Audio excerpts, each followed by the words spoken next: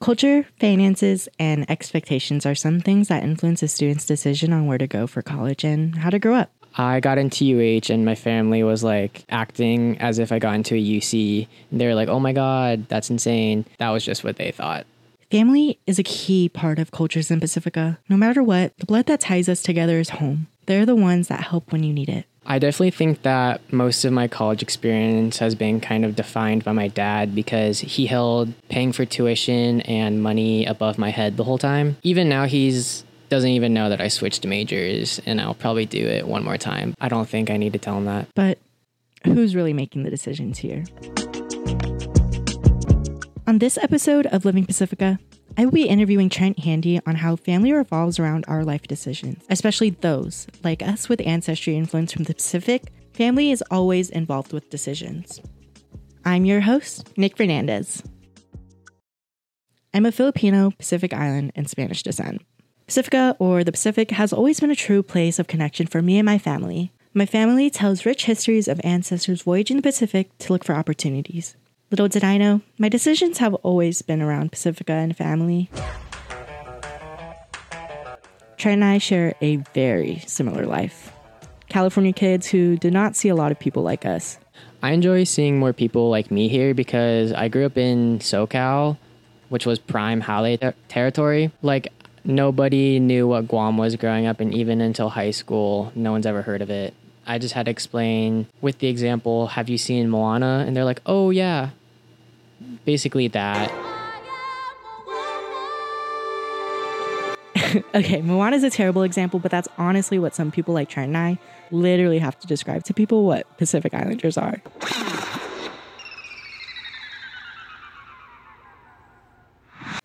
Trent is Filipino, European, Native Hawaiian, and Chamorro.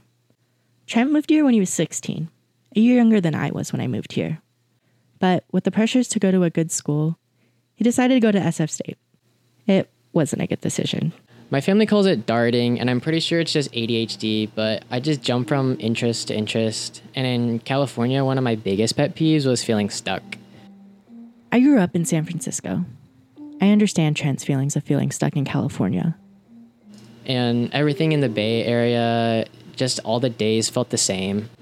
Also, my ex followed me up to SF State, which was not good either, which made it all not enjoyable.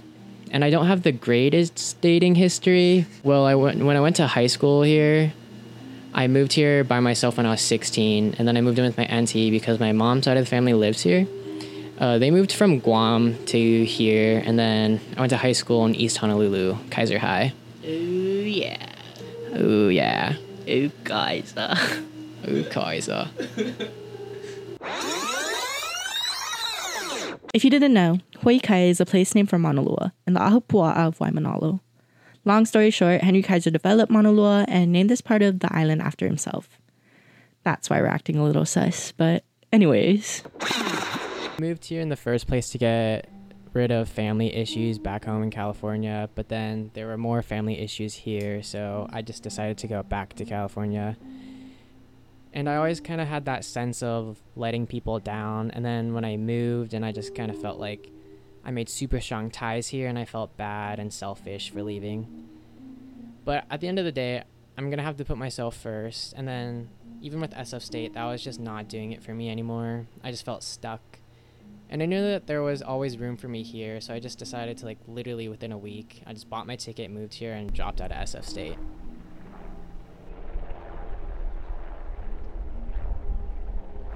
So my first semester is actually spring this year, and I just wanted to be back with my friends here.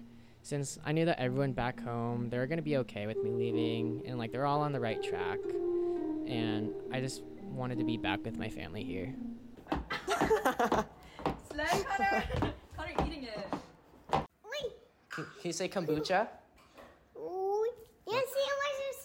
Say kombucha. Kombucha. I got adopted when I moved here, and when I left behind my adopted sister when she was in middle school, which really upset her. So moving back, I felt like we had a second chance to give her that childhood that she wished we had together. Shut up. Trent has a great understanding of the bonds he created here and how much it really means to him. There's truly no comparison to the bonds he created here versus the ones on the continental US. We had a discussion about mental health, something we both can relate to. We are both diagnosed with depression and anxiety, but only I'm medicated. Trent decided not to be medicated anymore, but honestly, I'm not as strong as him.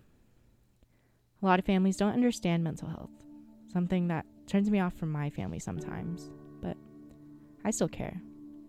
Trent's a little bit more caring about his family, so I asked him, how do you balance all of this? I like to make it really clear when I form relationships that I value my independence a lot. Like, I'm able to balance caring for others and caring for myself. I do think I care for others a bit more than I do myself, which might be a little self-harmy in a way.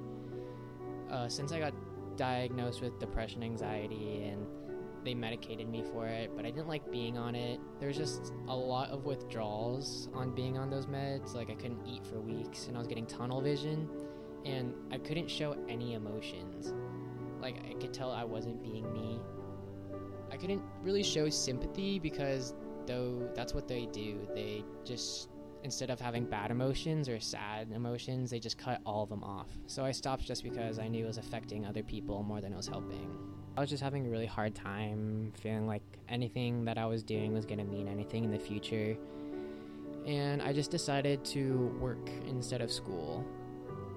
It felt nice to know that, like, I wasn't being a financial burden on my parents, and then not having school also felt nice. Like, I only had to focus on one thing. But the real world hit, and then I realized that you can't really have a good job without going to school. I went back on my meds. It sucked, but I sucked it up, moved here, and then went off my meds, and I'm kind of just like figuring out now with better coping mechanisms. Do you ever think about going back on your meds? Like, not the ones you already had? I don't have a doctor out here to see for that stuff. So, I mean, I know I'm only here for like another year or two, and I've been feeling fine. I don't know. I just think that it could be worse. So I'm like seeing the brighter side of things. Huh. The brighter side. That's always been the solution, huh? I think I can say we are all looking for the brighter side. How do you think like that? There's a lot of family drama at home with my aunties and my uncles, and my auntie and my uncle I live with always fight, and I just moved in with them, and I was like, oh god, like, they're always fighting. Everyone's always fighting. But I'm glad I get to be with my grandma there before she dies.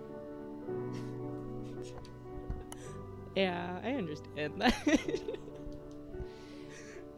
She has dementia, and I hate that she comes to my room thinking it's the bathroom, but, I mean, at least I get to see her before she dies. Yeah. Call it mental health or call it trauma dumping. I think there's just a comfortability that Trent and I grew up having to be able to have these conversations. We've been through a lot, so things like this aren't a challenge to really talk about. Are your parents divorced? Yeah. I have 3 moms. I love that. Okay, you might think this question is totally out of pocket, but this is literally the first question Trent ever asked me, so I think it's fine. These conversations aren't really normalized in Western cultures, especially for those you just met. So, do you think your ethnic background, influenced you to come back here? Yeah, because both my mom's sisters moved here from Guam, and visiting, it felt like they were able to bring that piece of Guam with them. And I also missed Hawaii, and I also miss Guam a lot. I'm glad to be here, but it's not Guam. It's close, but I mean, it's not. I think it's important to end this conversation on who's really making the decisions here. After his quote-unquote darting, I think he can finally say he's independent. So did your family help you make these decisions in college? They definitely were supportive, but they haven't had too much of an influence. Like, more towards the beginning of my college career, with my first 2 majors, it was more of what they thought I should do. But now, as I reach my final decision with my major, it's more of what I want to do. And do you think now you feel like you have control over your life, and as you said, like, you like being independent. Do you feel that independence now? I definitely think I do feel more independent now that I'm reaching the end of my college experience, and as soon as like it's over, then I'll meet peak independence, which I'm waiting for. I'm your host, Nick, and this is Living Pasifika, Family Influence on Growing Up College Edition.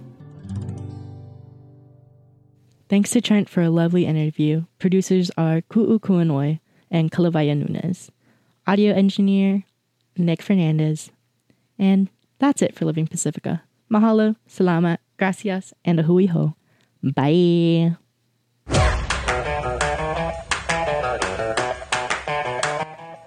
I wasn't even recording. Really? You want to do it again? Yeah, I'm so sorry.